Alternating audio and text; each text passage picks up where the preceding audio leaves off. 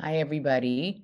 I apologize that I updated my Zoom so that I could get that really cool fuzzy filter in the background, and it screwed up everything. And so this morning, as I tried to log on, one thing it's not letting me do is be the host. It's letting me join Zoom meetings but not be the host. So then I had a panicked call with my assistant to have her open up the Zoom. So some of you might have tried to get on this morning and it wasn't open yet.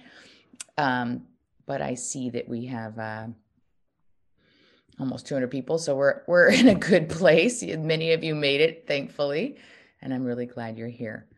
Um, so now I'm just going to have to take a deep breath for myself because I have to get out of that mindset of panic that I had 2 seconds ago and just be present with you all. I hope you can all hear me.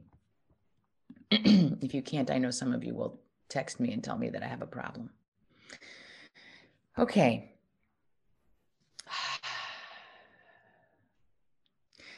So a group of us senior leaders from Central were in a meeting last week, and we're trying to make decisions about a potentially groundbreaking and transformative decision for Central, which is about creating a whole new category called virtual membership.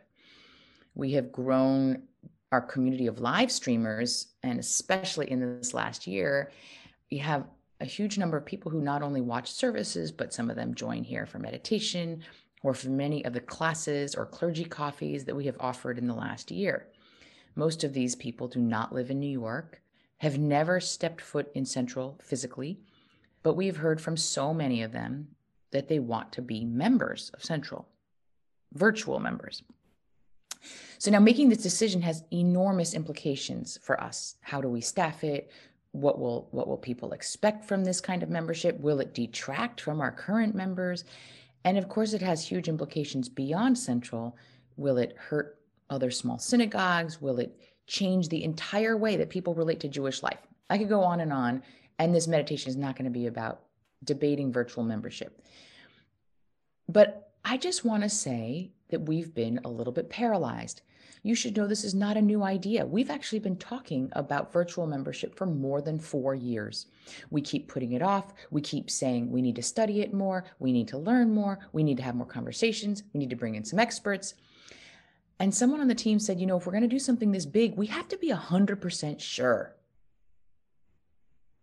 100% sure. Now, I want you to think for a moment about some of the biggest decisions you've made in your life. Were you 100% sure when you made them? And is that the right standard? Think about maybe one of the decisions that you've made in your life about marrying someone. Were you 100% sure? I think about how often I hear couples say that. How often is that the way they think about it retroactively, not necessarily the way they felt in the moment? Now, in the season finale of Netflix's Master of None, and here I'm going to give you a little spoiler alert.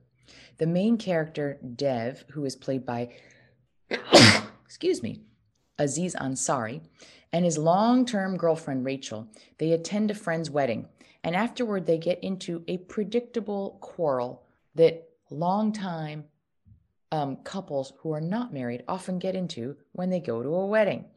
Now, Dev admits that he doesn't feel as confident that Rachel is the one for him as his newly married friends feel about each other.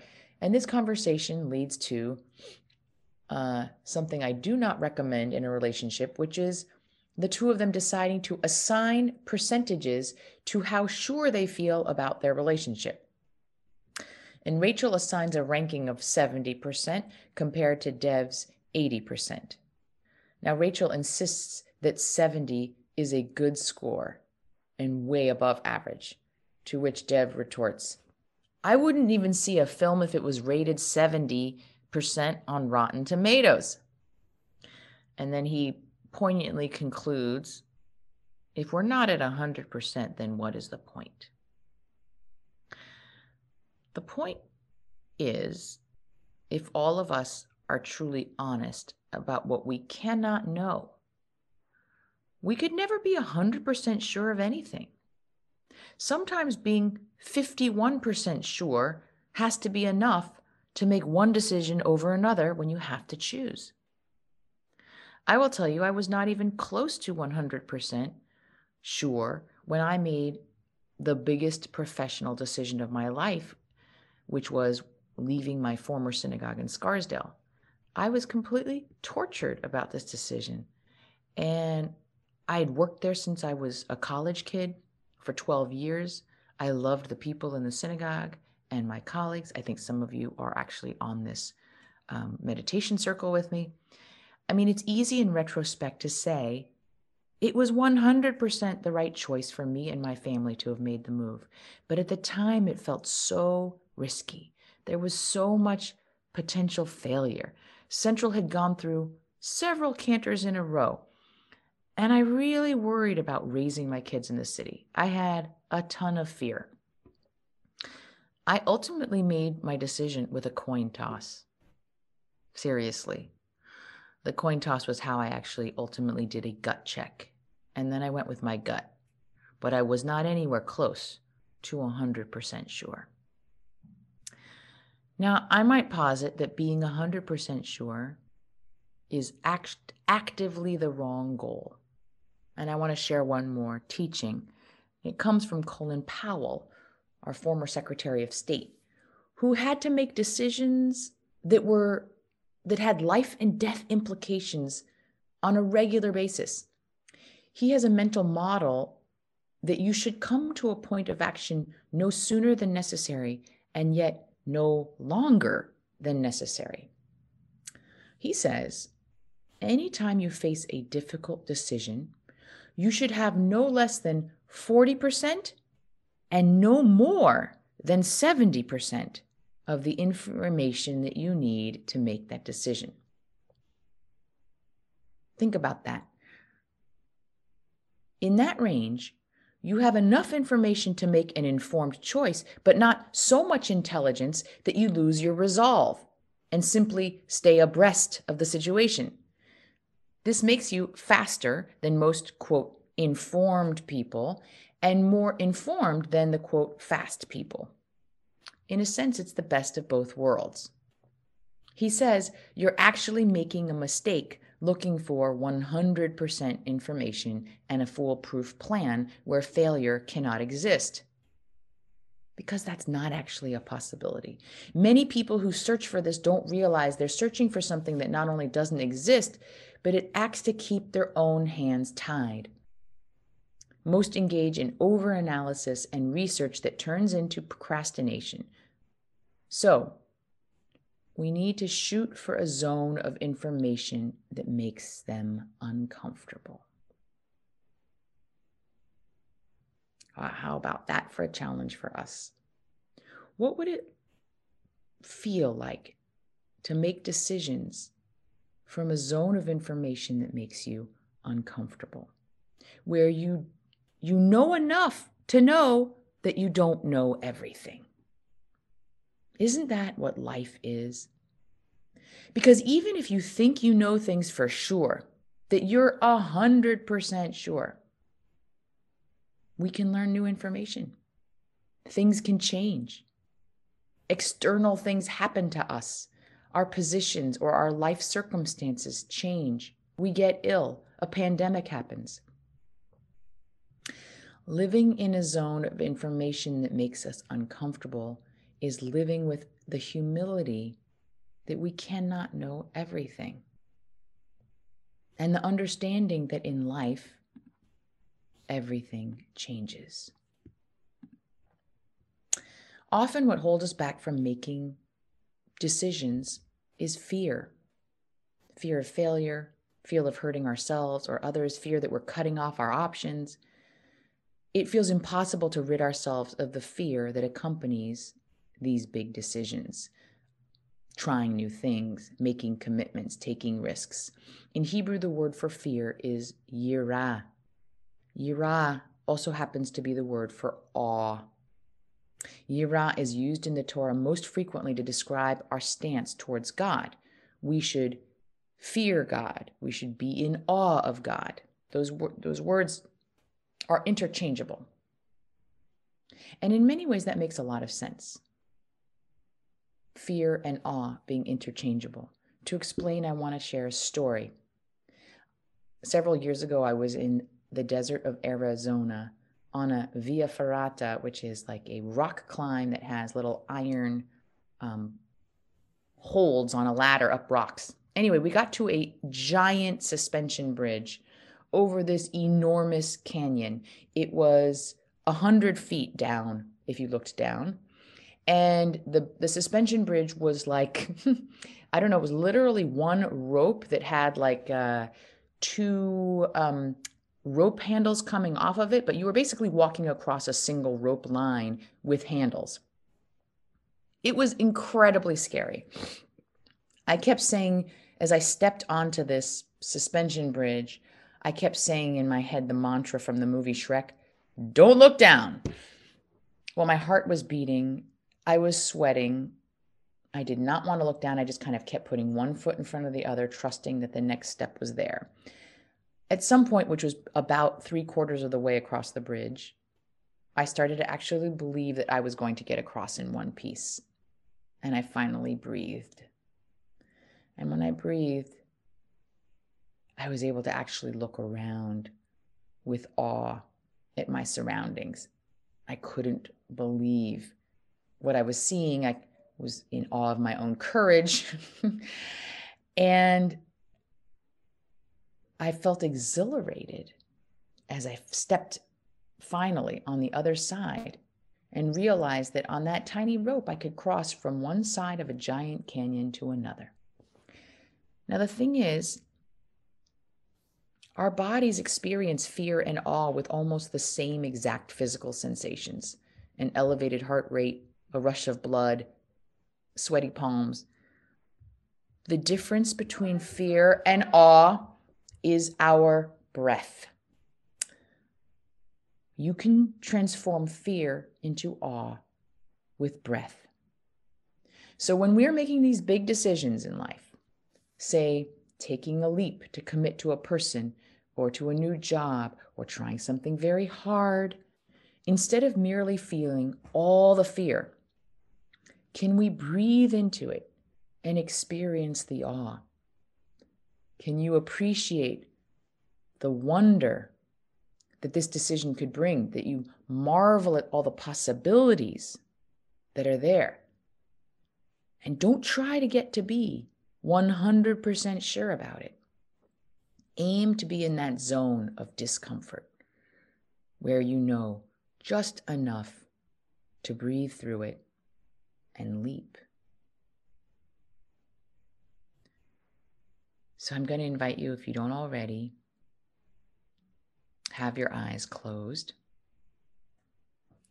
Let's offer up our gratitude for this morning, for all the possibilities of this day. Muda ani lefanecha. Thank you, God, for the gift of this day.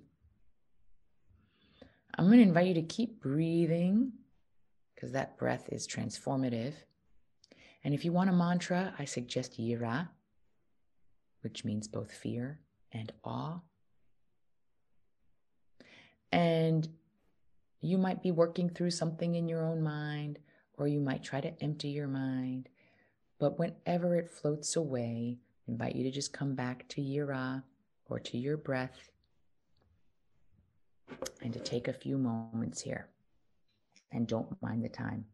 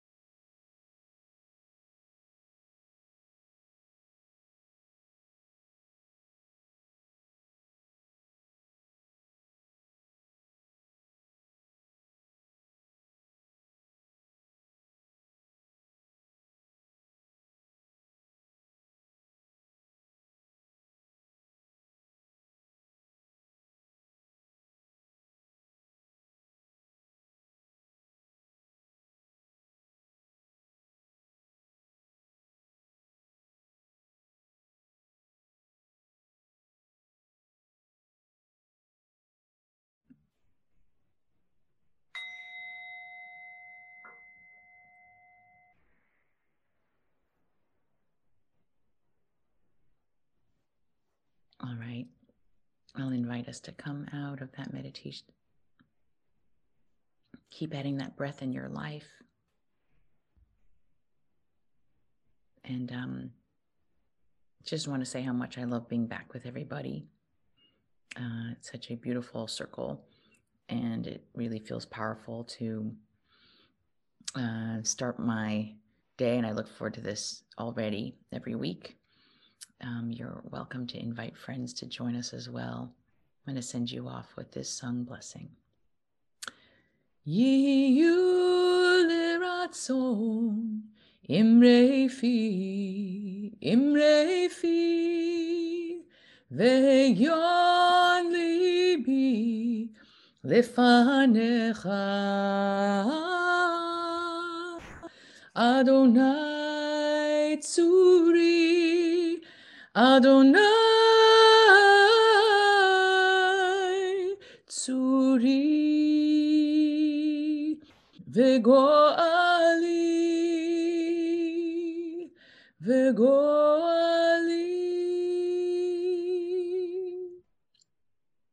Have a blessed day. See you next week.